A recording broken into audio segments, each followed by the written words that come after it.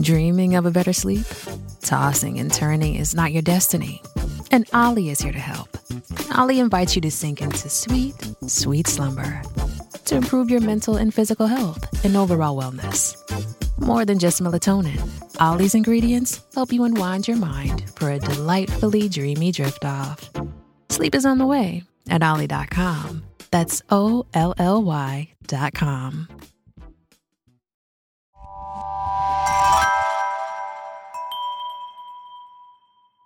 Wild Precious Life is brought to you in part by Greenlight Bookstore.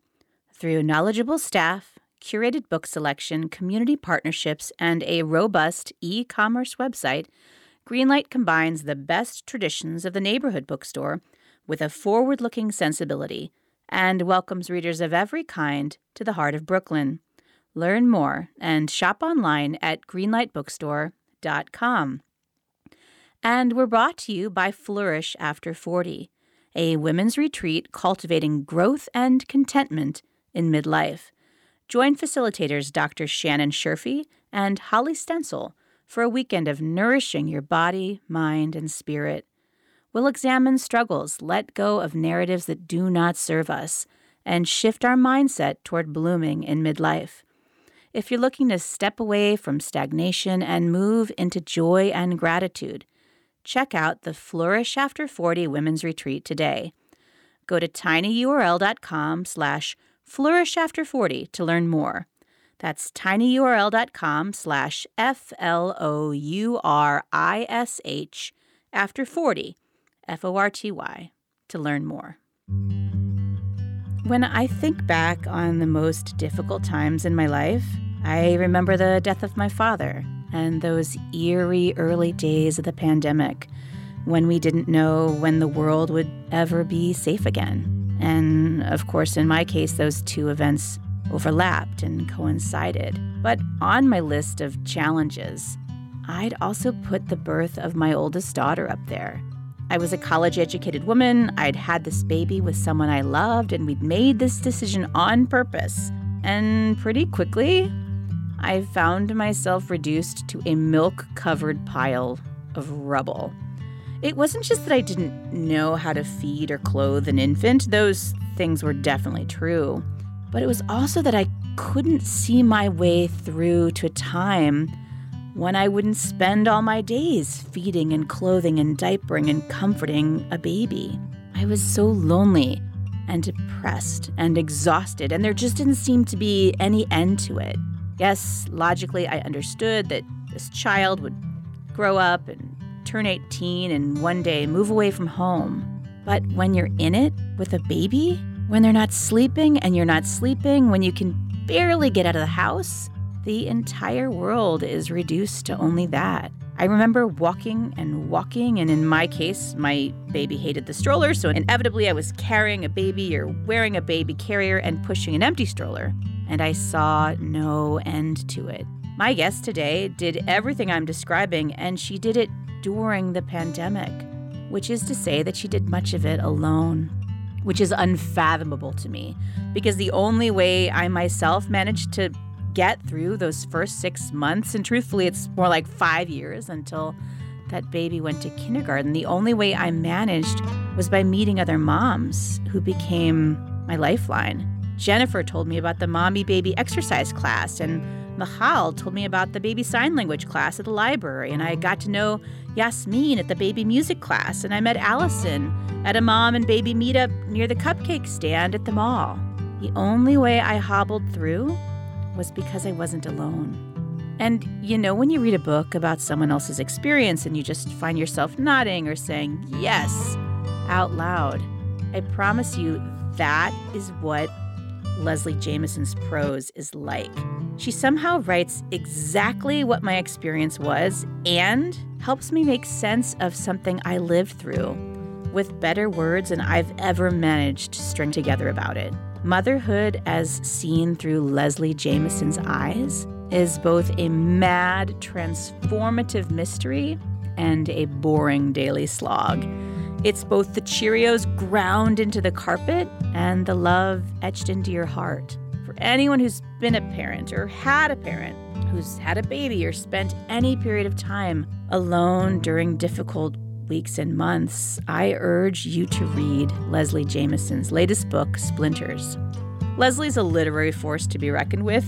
In addition to her new book, Splinters, Leslie's also written 2 essay collections, The Empathy Exams and Make It Scream, Make It Burn. She also gained prominence in my reading circles for her critical book, The Recovering, a memoir of intoxication and its aftermath. She's also written a novel, The Gin Closet. You've probably read her work in The New Yorker, The New York Times Magazine, Harper's, and a bunch of other places. Leslie's worked as a baker, an office temp, an innkeeper, a tutor, a juice barista, a Gap clerk, and a medical actor. Quote, "Every one of these was a world," says Leslie. "They're still in me." These days, you can find Leslie teaching at the Columbia University MFA program. She lives in Brooklyn. Leslie Jamison, welcome to Wild Precious Life. I'm so happy to be here. Thanks for having me. Oh my gosh, I've been reading a preview copy of your latest book, Splinters. It's so good. And sometimes I had to remind myself that we've never actually met. Like we've never sat side by side trying to breastfeed babies who are teething. I mean, you so wonderfully capture the simultaneous delight and tedium of raising a baby and the ache of beginnings and endings. It's really beautiful stuff. Thank you so much. And it makes me happy to hear you articulate that sense of almost uncanny proximity, because I think as a reader and a writer, I love that feeling of somehow being more than you can really account for or logically explain, like closer to a text. I've loved it when I've read books. I want to create it when I read. But with this book, more than any other, I really wanted to write a book where you just felt inside of it. You felt so close to the grain of it. You felt exactly like, yes, we're breastfeeding side by side. My copy editor at one point said, like, I felt like there was absolutely no distance between me and this text. And it was like the best blurb I'd ever gotten. Like, I was like, yes, radical proximity. I never even knew this is what I've always been going for. Yeah. No, I felt like we were not only feeding babies side by side, but we'd brought only one container of yogurt and neither of us had a spoon. And so now we were like, well, are you going to hold them both while I go? Or are we just going to like tear it open with our teeth and try to like suck the yogurt down? So there was absolute kinship. And I think also like as wives, mothers, earthlings, pandemic survivors, we've all been so incredibly lonely.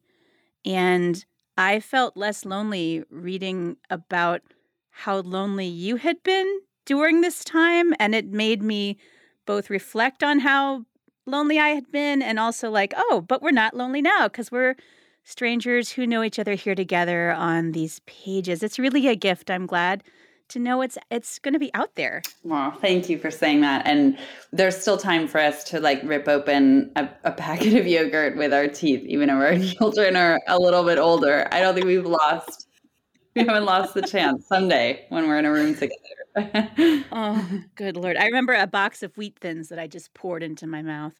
But for anyone listening who has not gotten to imagine yourself feeding a baby next to Leslie Jamison, or maybe you haven't yet had the opportunity to drown and resurrect yourself in the wonder of this lady's prose, maybe, Leslie, would you just mind introducing yourself, telling us some of your story? So let's see. I'm a girl from LA, and I'm not confronting you. I'm not literally going to go through like every year of my life, but I was just at this Ed Ruscha exhibit at MoMA yesterday, and he paints all these incredible paintings of like the LA County Museum of Art on fire and like Norm's Diner on fire. He's such a beautiful LA artist, and I told my friend like I sometimes feel like such a creature of LA, but that it's this like secret that I'm always keeping. I like love LA so much and I miss it, but so many people are surprised to know I'm from there. So there's like a little LA girl that I'm always carrying around inside, even in my life,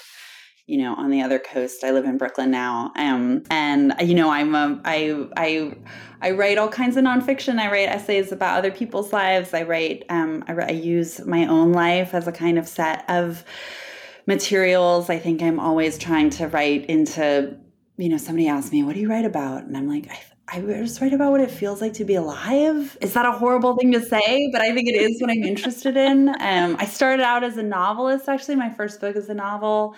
But I've been spending some time with the real world, for about 15 years since then. And this book, Splinters, is of everything I've ever written, it's probably the closest to my heart. I told somebody it felt like scrimshawed, made from my own bones. It's very intricately carved. The craft of it is very important to me, and I worked it over and over and over and over again. But it is carved from my bones, and it's about, as you so eloquently described, simultaneity. Really, I wanted to write from this experience of a marriage ending and my daughter's life beginning, and feeling all these things at once, all this grief, all this joy, all this intense love for her, but also wanted to write an account of caring for a little person that wasn't just the blissful nursing, but was oh fuck, what did I forget? I put everything in the stroller bag except for the one thing that I need. I really, I wanted to write those moments. And sometimes in early drafts, I wouldn't always write.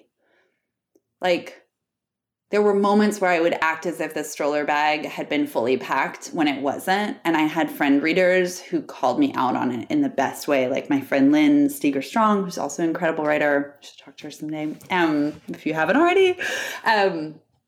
But she was talking about this one scene in the book where I talk about walking through this greenhouse with my daughter when she was just a couple months old in the dead of winter, and feeling like we were basically witnessing the birth of the world, everything feels so fucking profound and life-changing. And it's oh my God, she's looking at a fern for the first time. It's all happening.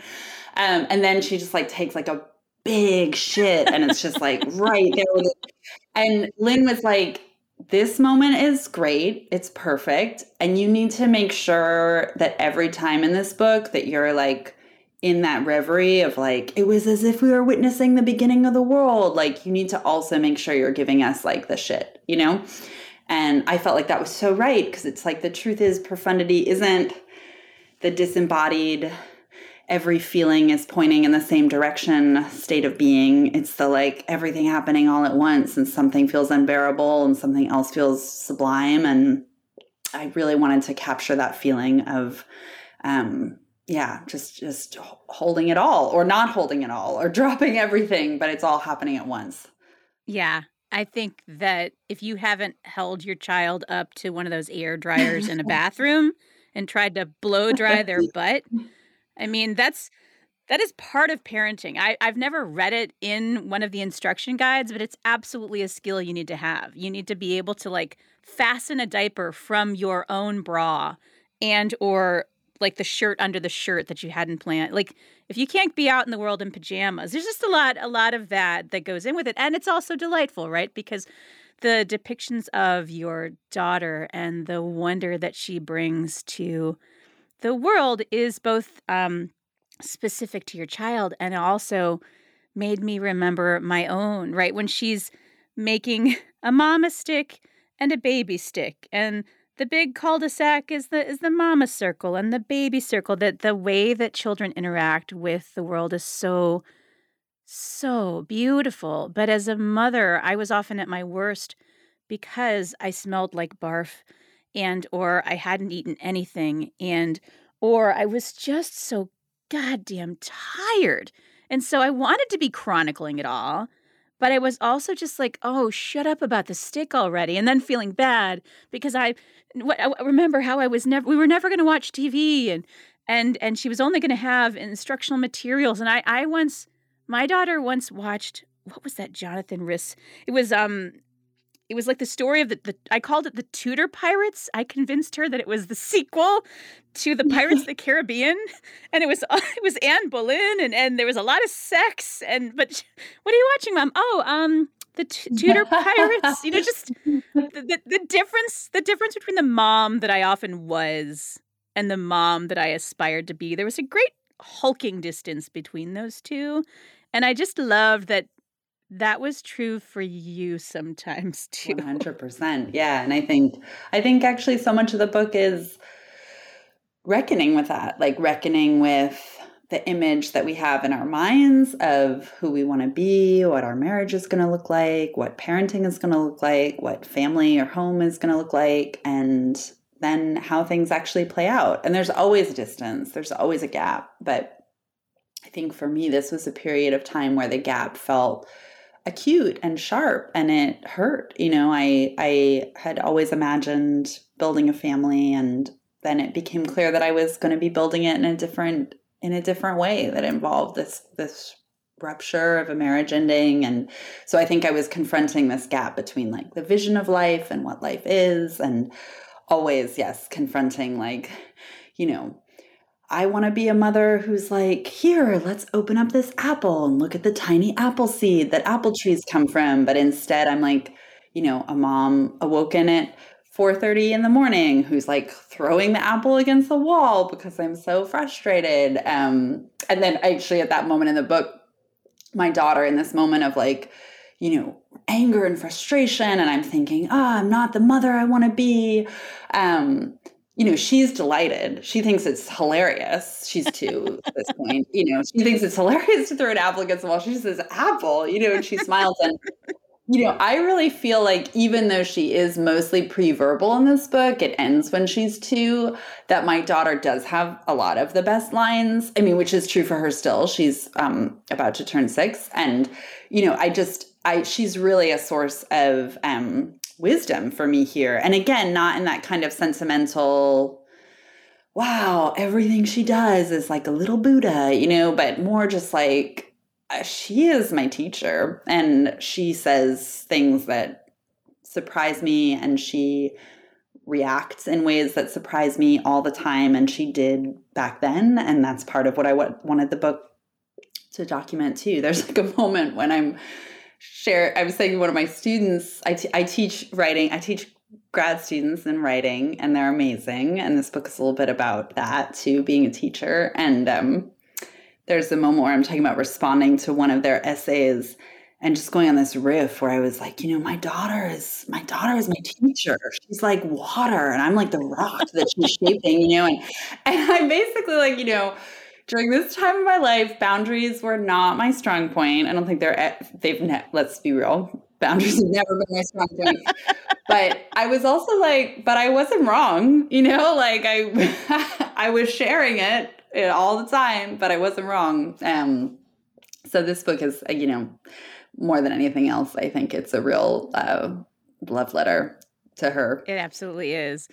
Yeah, you mentioned boundaries, and that reminds me of 2 things. One is just, I once queried an agent. In her bio, she said she would, quote, read anything and everything that Leslie Jamison ever wrote. And I was like, fuck, why am I bothering? But like, so your reputation and literary talent are just, they precede you.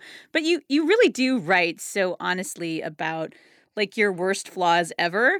Like we shouldn't we shouldn't cherry pick. Like I pick my nose, I fart sometimes, I've cheated on boyfriends, I've occasionally gotten behind the wheel, I've had too much to drink, I can be like moody.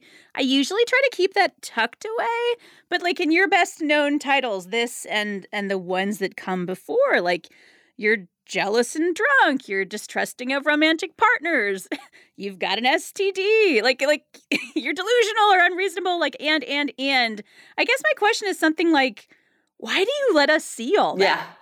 Yeah. You can't see on the audio, but as you're listing all these things, I'm just like nodding. Check. So vehemently. Yep. Yes. All nonfiction.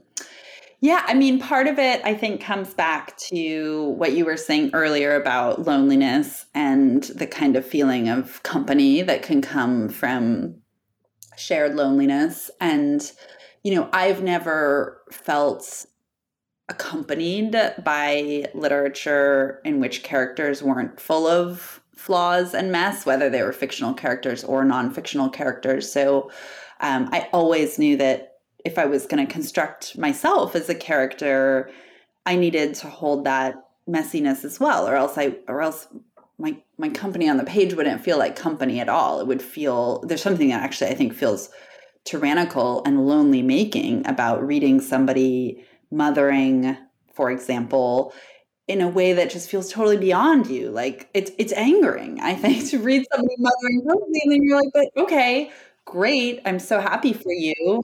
That's not my life. And the same with, to read, if I read an account of somebody who, never felt in a relationship that they were going to ask for more and more and more, and it was never going to be enough, and they were going to drive away everybody who'd ever loved them, and they were just sort of like happily partnered, I think I would probably be like, I'm so glad you exist. I'm so glad that's out there. That's just not my deal. And it's not to say that that I expect that my deal is everybody's deal, every reader's deal, but just that I think when you offer somebody the kind of grime and complexity and like undergrowth of the real, it's much easier to feel not necessarily that company always has to look like resonance. Like my experiences are exactly the same as yours, or my psychology is exactly the same as yours, but you feel genuinely like another consciousness is fully present there with you. And I think that feeling of company is what I always want. It's funny because I think actually my journey was a little bit more in the opposite direction. Like when I started to write personal nonfiction, my impulse was not to sanitize my presence, but to be so almost melodramatically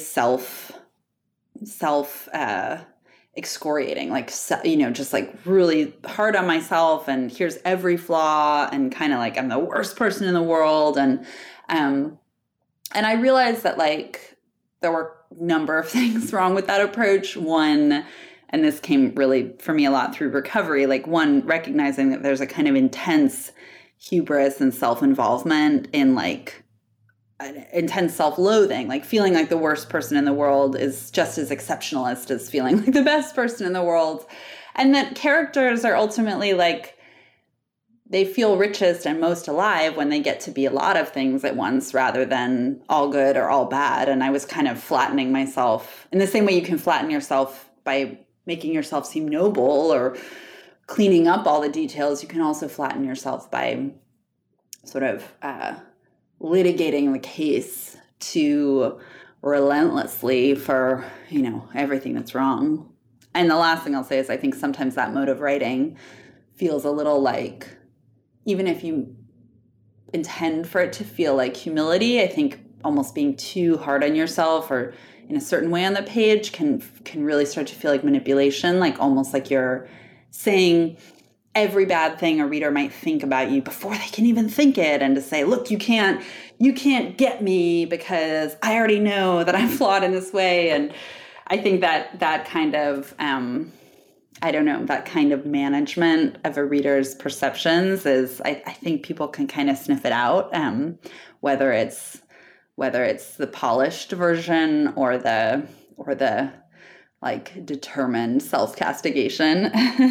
I think you wrote about that in The Recovering, which for folks who haven't read it is your 2018 critical memoir, The Recovering Intoxication and Its Aftermath. I have friends in recovery themselves for whom that book has become almost biblical. I love that it's out there. For anyone who hasn't read it, this is the kind of thing where Leslie Jamison watches Leaving Las Vegas and sort of envies Nicolas Cage for how much he gets to drink. It was so bananas. But you also, I also love that you weave in these lives of, writers, from Elizabeth Bishop to Stephen King to Raymond Carver. We get those discussions of writers for whom alcohol and addiction have been not just problematic, but something that they reckoned with and wrestled with their entire lives. Do you think that writing that, or I mean, you wrote that when you were sober, but was writing and storytelling part of your own recovery, or was that just the thing you were doing all along, and so you happened to write it down? Yeah, it's funny when you were talking about the book. I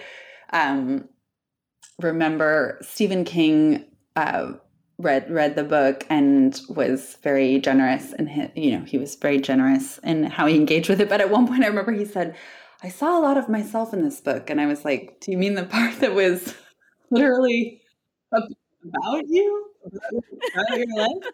I was like, you were right to see a lot of yourself. I was literally writing about you. But yeah, I think part of what I loved about recovery from the get-go was that 12, I shouldn't say all recovery, kind of 12-step fellowship-based recovery in AA or elsewhere is like very storytelling focused. And because I have been obsessed with storytelling my whole life, I think I felt immediately at home in that part of recovery from the very beginning. Like there was a lot that felt overwhelming and strange about, being in a room in the middle of Iowa winter with, a bunch of people I probably wouldn't have been in a room with otherwise. It was and I'm admitting, as everybody who goes through this process feels, I think, some version of just the kind of terror of admitting, yeah, I'm totally fucking out of control. But there were two things that felt immediately like home to me about recovery. And one was that it was the first place where people talked about drinking in a way that made sense to me. Like, the person who says, I just love to have a couple glasses of wine at night. I'm happy for them, but that doesn't make sense to me. The person who says, I want the whole fucking bottle, I want to lock myself in a hotel room until I black out. When I was in a room and hearing people talk about drinking in that way, I was like, yes, like, why haven't we all been talking about it this way all along?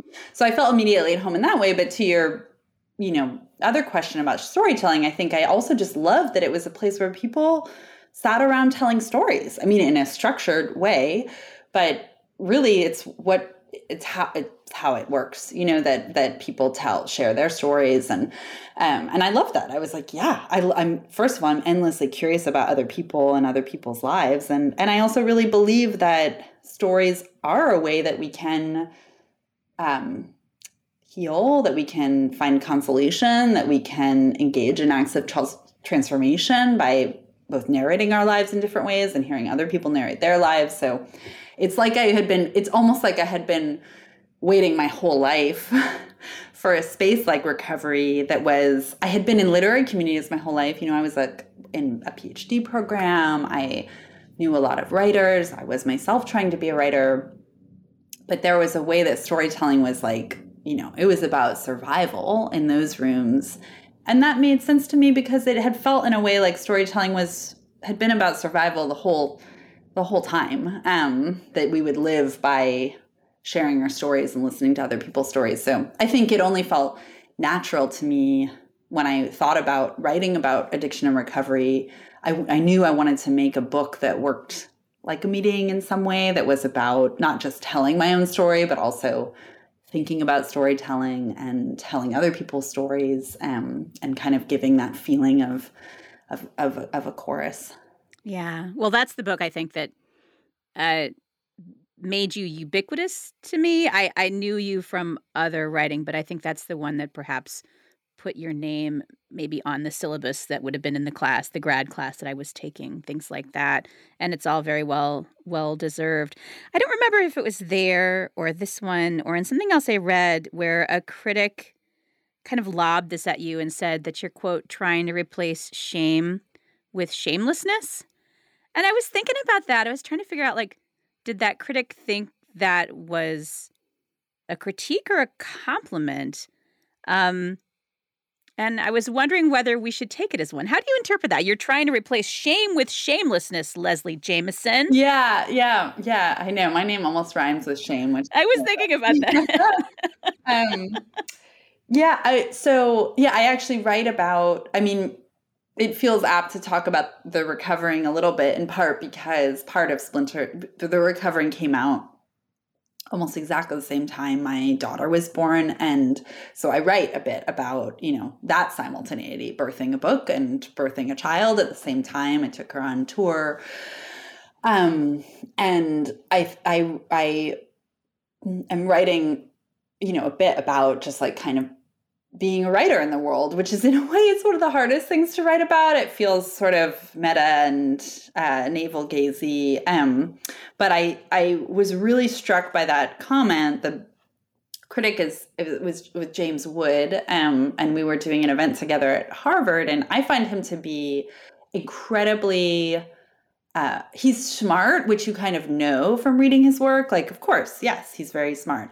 I find him to be extremely warm in a way that I wouldn't necessarily have I wouldn't have assumed that from his work. I wouldn't have necessarily thought he wasn't, but there was almost a paternal energy to him, just a caringness. And I think when I heard him asking that question, I didn't take it to be a criticism. I don't know whether it was praise or just analysis. But I think he phrased it like you're trying to break through shame into shamelessness, which felt very evocative to me, almost like you're breaking through the crust of something to get to something kind of more alive. And that did resonate for me because, I feel like that's what I'm always trying to do when I'm writing, like break through a kind of hardened, calcified, very familiar version of the story. Like at one point, actually, when I'm talking about it with my students in Splinters, I say, I call it like the cocktail party version of a story. Like we all have these shorthand versions of things that have happened to us, things from our lives. And I'm always trying to break through that cocktail party version to tell something messier. And so I think shame can sometimes make us tell a very limited, reductive, sort of straitjacketed version of a story.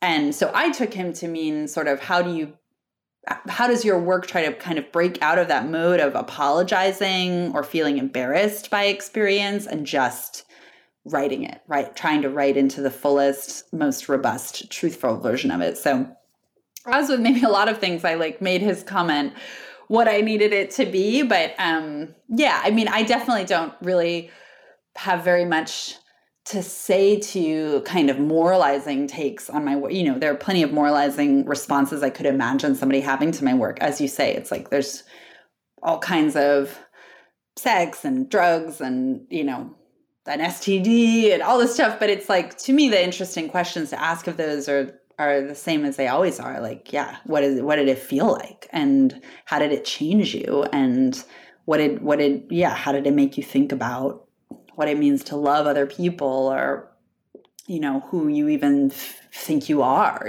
So I hope in breaking into shamelessness, that's a way of thinking about just breaking into truth.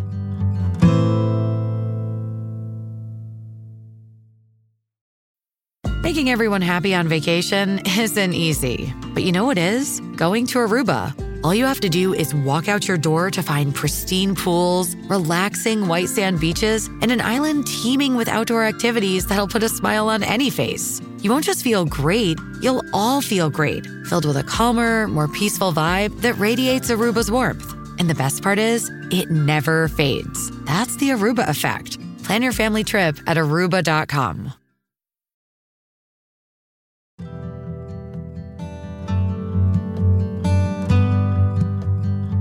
In this latest memoir, Splinters, as we have already brought up, it's your life as a mom. You've birthed these books. You've birthed this baby. You are in a relationship, and then we are watching the relationship come apart. We're watching you move into the pandemic as a single mother.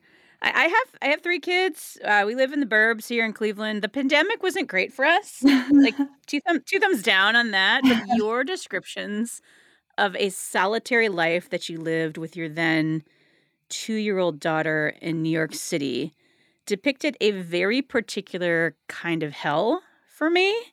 Can we let some listeners let's give them some highlights perhaps of what it was like to live in the pandemic as a single parent in New York City?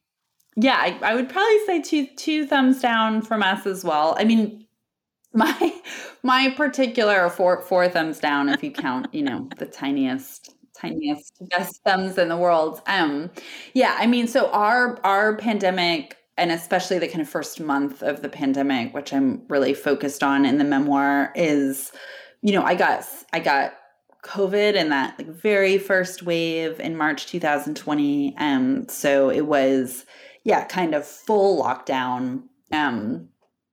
Just me and my girl. I share custody mostly. But I think we both agreed that in that, we just wanted to try to keep everybody we could safe. And so it was just me and her, and I was sick, and, but I have to say, like, if I had gotten really ill in the way that obviously so many people did, I would have had to do something. I would have had to take her somewhere.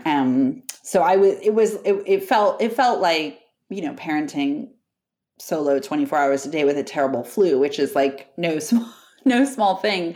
But not physically impossible. But it was like, it felt like being on the breaking edge of, we were still learning about COVID, but I felt like I was like learning about it through my own body, and then reading these accounts in the news. Like, actually the way I realized that I had it was that I totally lost my sense of taste and smell, which was not then a known symptom at all. And I told a friend, I said, like, God, it's so weird. I just can't taste or smell anything. And she literally sent me like a tweet from a journalist. It was like, I think this might be a symptom. It really was like, it was the Wild West, like just trying to figure out. So I think that feeling of like, the world is falling apart. I'm with my daughter every moment of every day. It felt sort of like the simultaneous,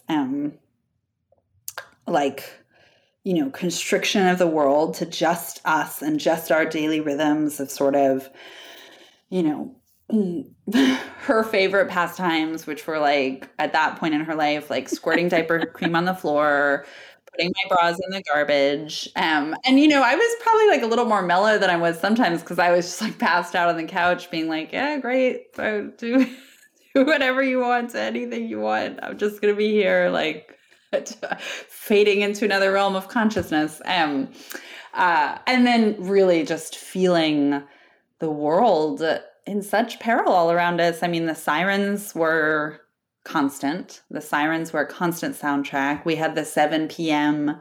cheering for healthcare workers every day. I remember that from those first few months, everybody with their pots and pans, and I think actually to your point about loneliness, but loneliness together, I think part of what it means to be in such a dense urban space is you feel very aware that everywhere around you, everybody, or at least everybody who doesn't have a second home somewhere more beautiful in the country, everybody is also in their own little private hell. And so you feel this weird, the company of everybody else, but it's very, it's an unreachable, it's there, but you can't touch it and you can't really see it. And I think in the arc of the book, I'm aware that in a way, nobody needs to be told about the pandemic. Everybody lived through it. Everybody lived through it differently, but it's not news. But I think for me, it was part of a story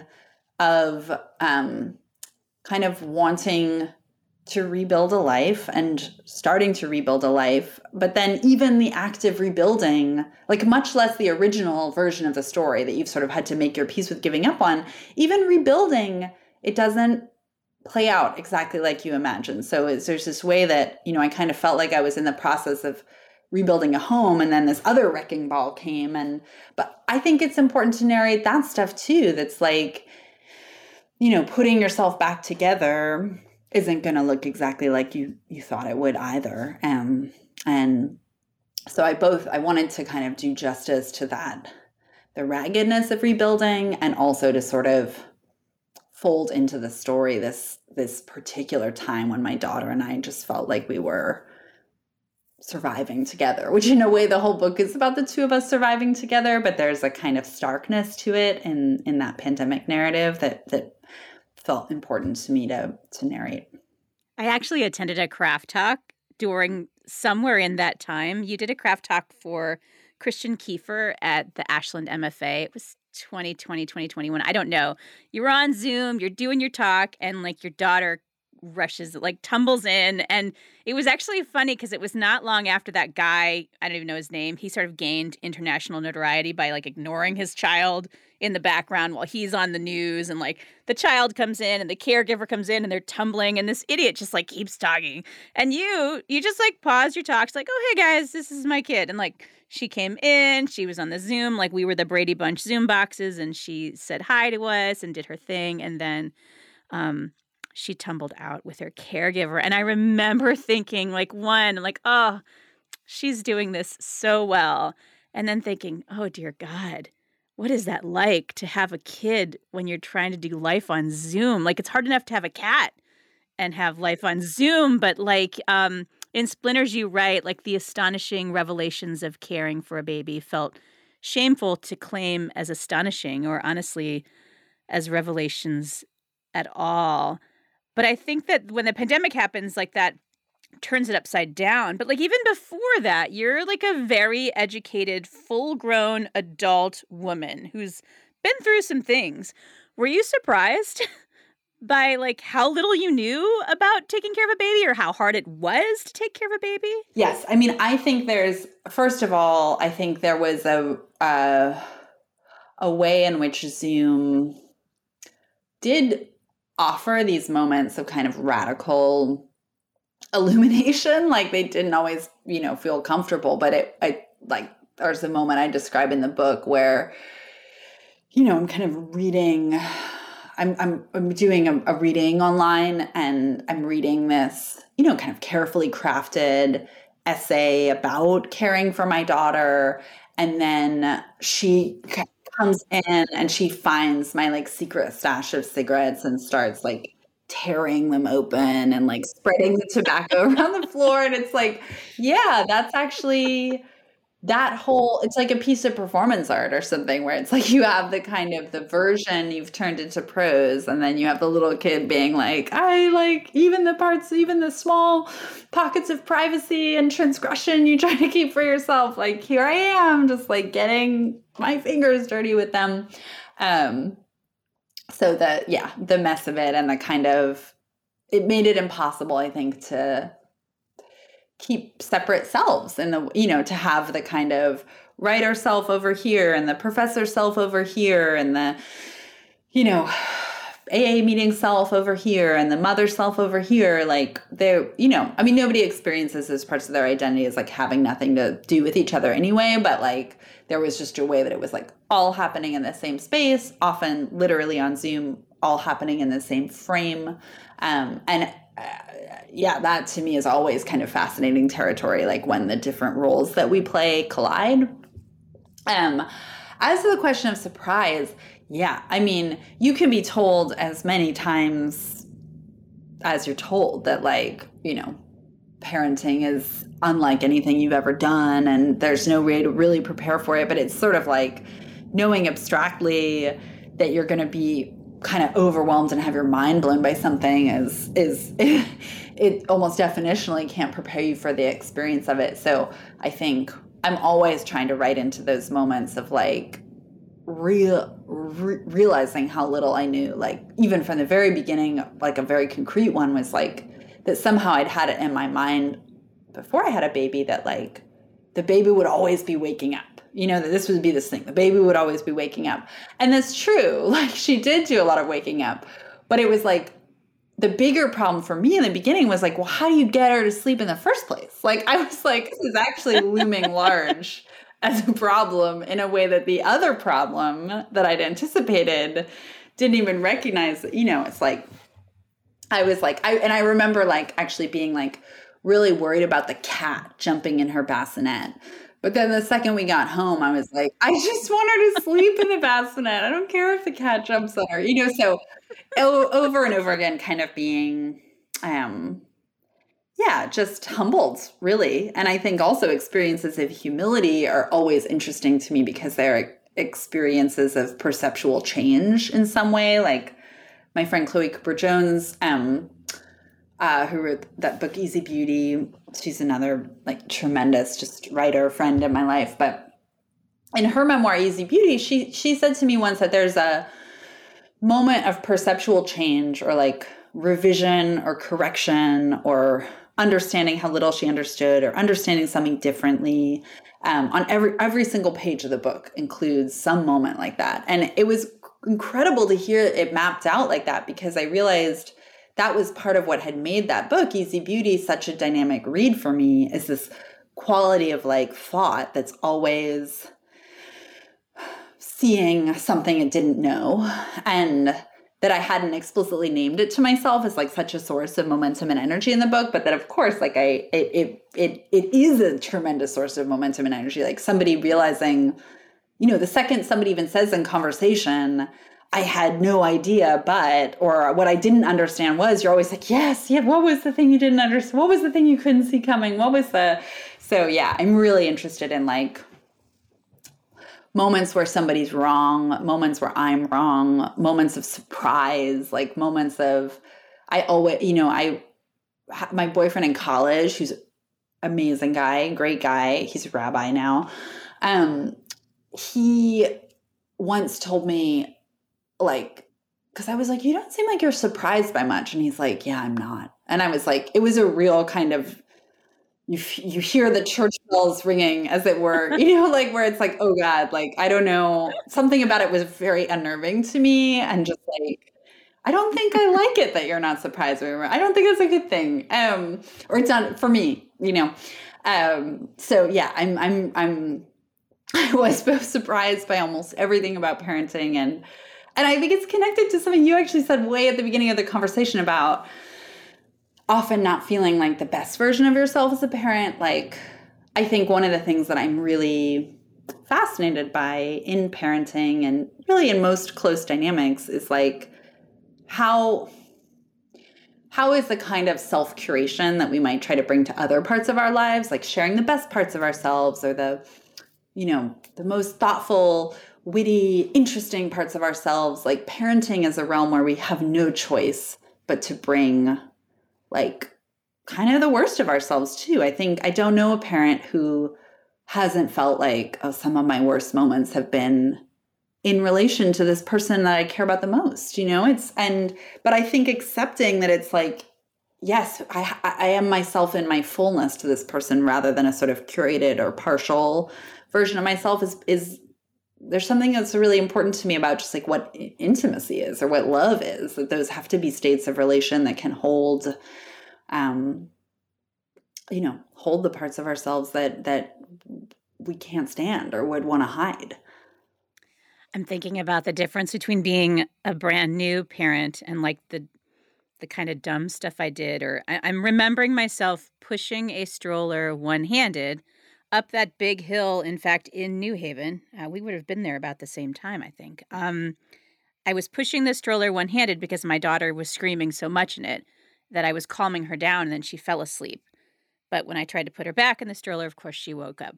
So, like, in an ordinary, I didn't want the stroller to get stolen, so I had to keep, strollers are expensive, so I had to keep pushing the stroller. And I don't know where it was I thought we needed to be. I'm sure I had already missed the class that I was to have been to. But I was pushing a stroller up a hill one-handed with a sleeping baby. And that felt like the only thing I could do at that moment. And now there are a million benches in New Haven. I don't know why I didn't sit down on the ground and just like take a minute. But I feel like so much of my early parenting was this like fight. Like, this is how I want it to go.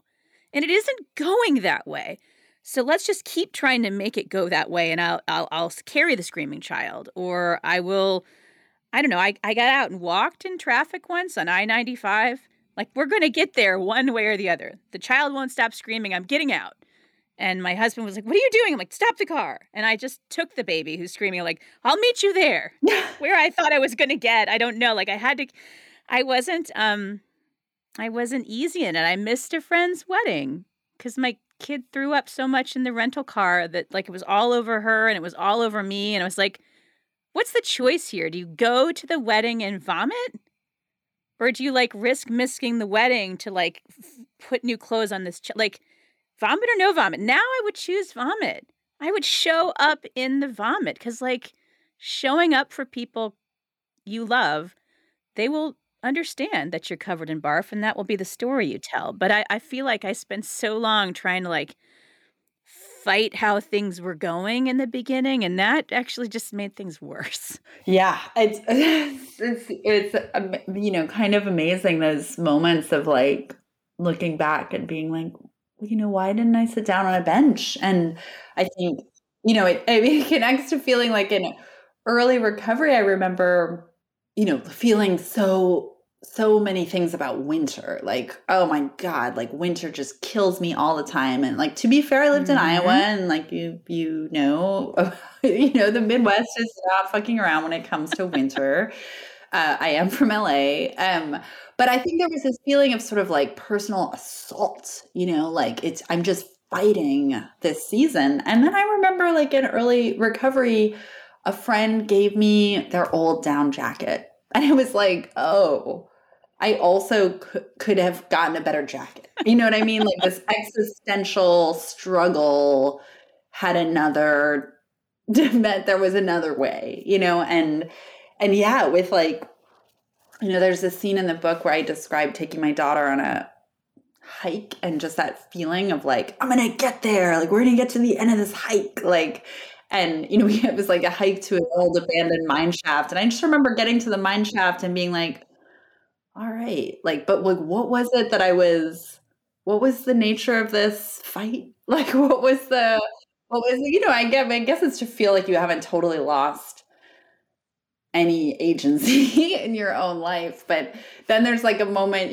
just like, I don't know, 50 pages later, where it's like, we're going on a hike and she's just screaming and screaming. And so I just turn around and, let her run back and forth on this stretch of like sun-baked peeling asphalt where she was obsessed with this one white line, and she just wanted to go back and forth, and I just remember standing there on this like sun-baked asphalt and just being like, this was not like, we were supposed to be going for a hike, but it's also like, all right, like she's having an ecstatic experience with like, it almost looked like she was like a drunk doing a line test. She was just back and forth in her little New Balance Velcro sneakers, just loving it. And I, and sometimes you are just like, yeah, I just have to surrender to what is, and sort of understand that there's a very ancient part of me that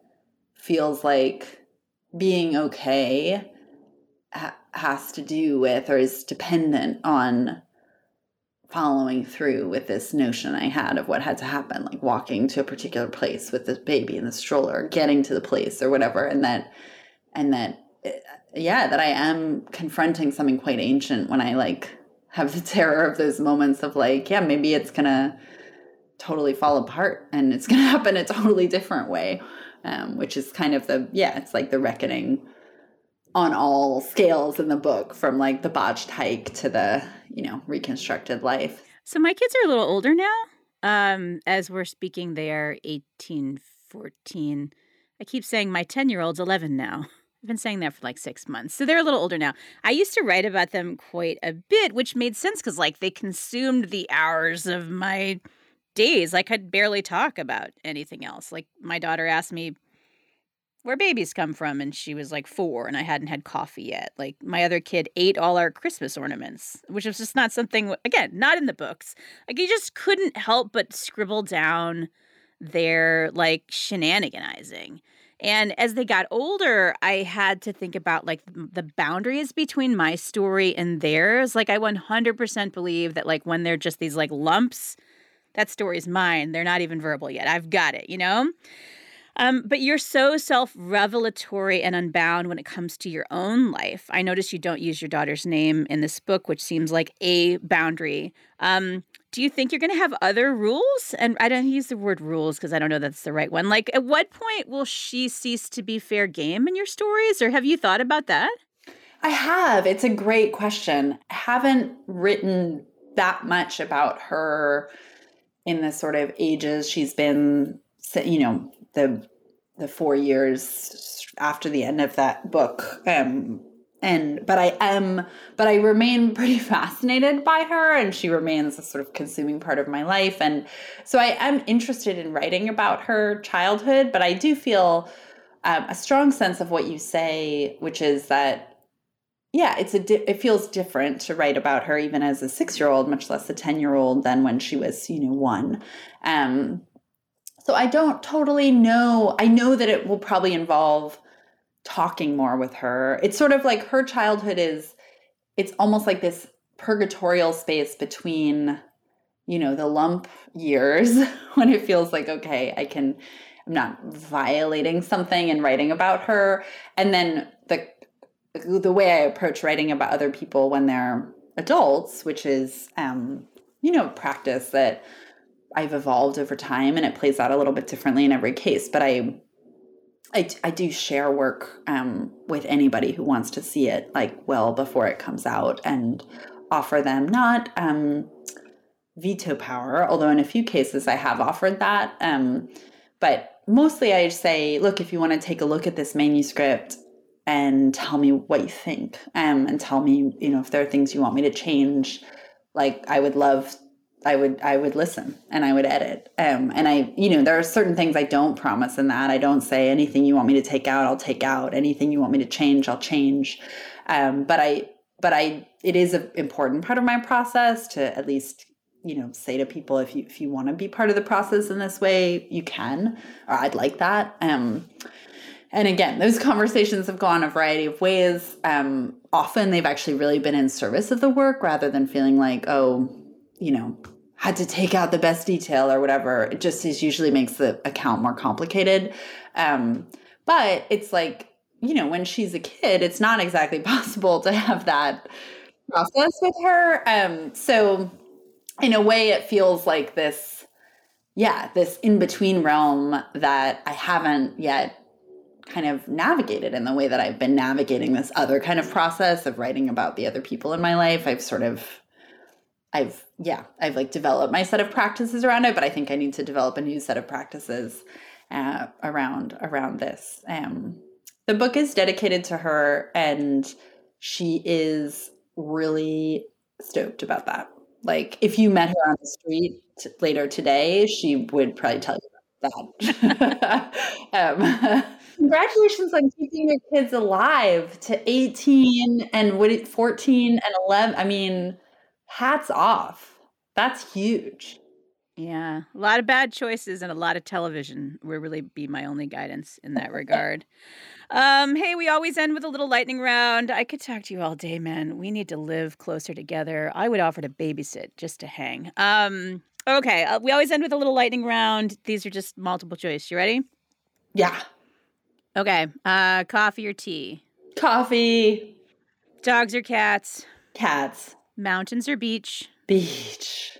What are you more afraid of, long COVID or bot flies? Ooh.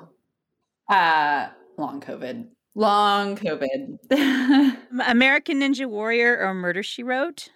This question is literally tearing apart my I don't psyche. even know.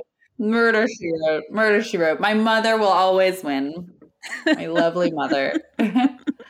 Now I'm picturing Angela Lansbury trying to navigate the American Ninja Warrior course, and she's killing it.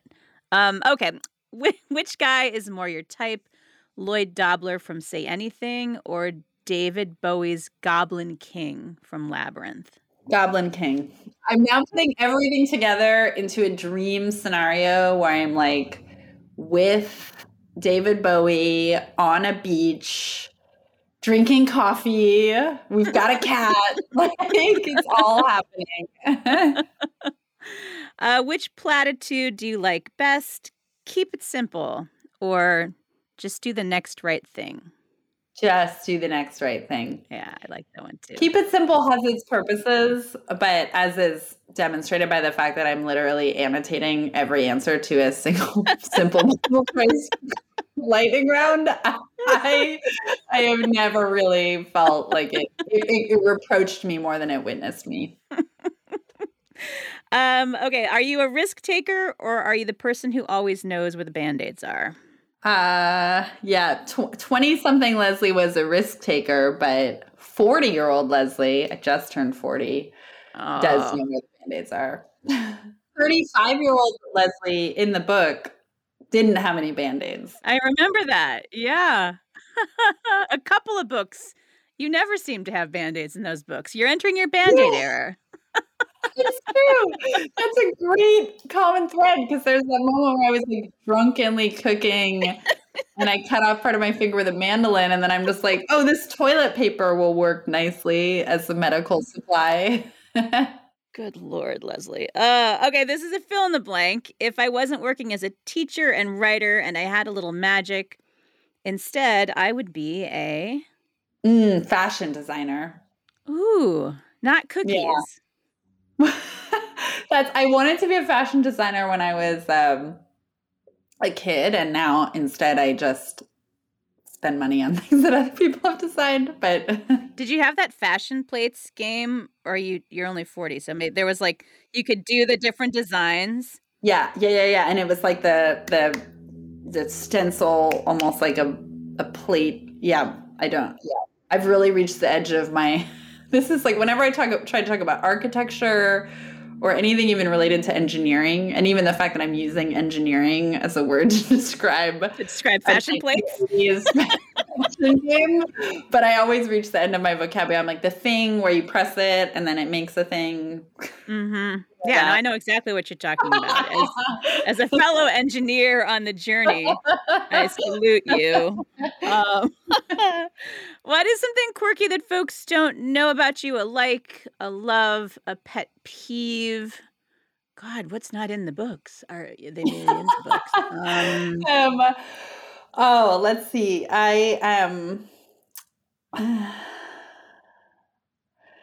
It feels almost like there are too many to choose. I love Love Island. I love the show Love Island. And actually, it was one of many in my current very lovely relationship that, like your 11-year-old child, it's been almost 4 years now, but it still feels like how, sometimes this will call it new. But in the beginning, bless his heart, we both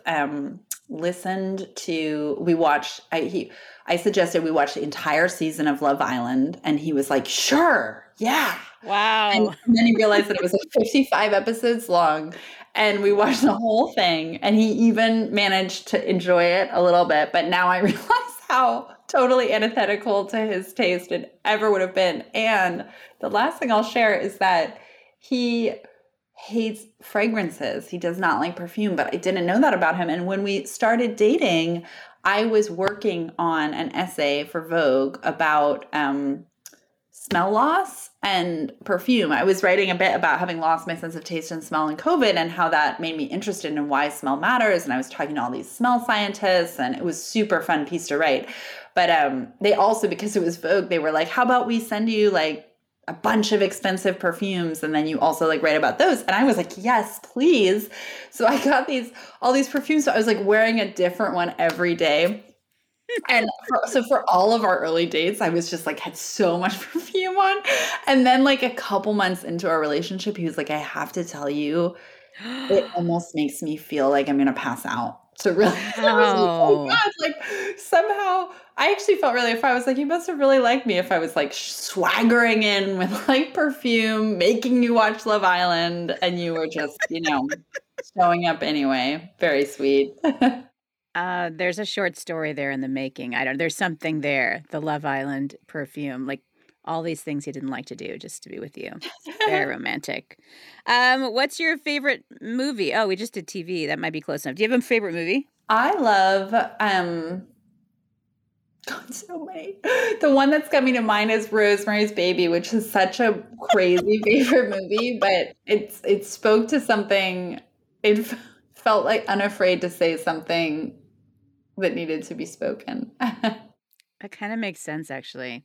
All right, two more. What's your favorite ice cream? Chocolate chip cookie dough. All right. And last one, if we were to take a picture of you really happy and doing something you love, what would we see? Lying on a beach and reading. Oh my gosh, that is my Love Island right there. Love that. Leslie Jamison, thank you so much for stopping by today. Oh my God, what a joy. What a joy. Yes, we need lifetimes to say all the things that need to be said.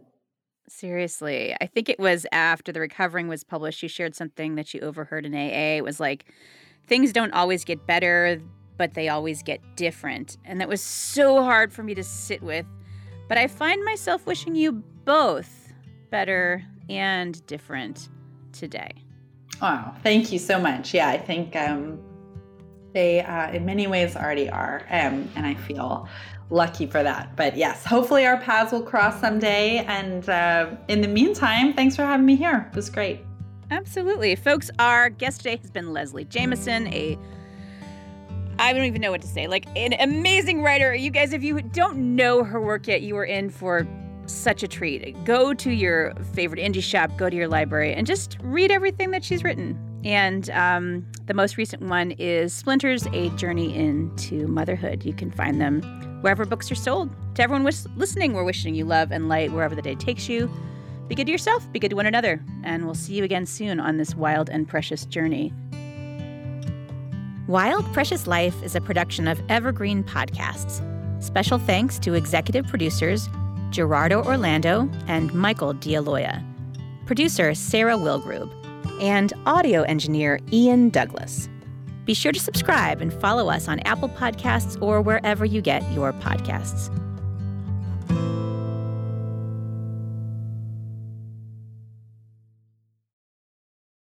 You've got questions, we've got answers. Business leadership, ownership, and sales can be challenging. Tune into the Accelerate Your Business Growth podcast to learn from the world's experts. Join me, your host, Diane Helbig, as I chat with people who have expertise in various areas of business. You'll enjoy the lively conversations that are focused on providing you with the ideas, tips, and suggestions you need to realize greater success. Get what you need for your business when you need it from the people who have the answers. Accelerate Your Business Growth is part of the Evergreen Podcast Network and is available on Apple, Spotify, or wherever you listen to your favorite podcast.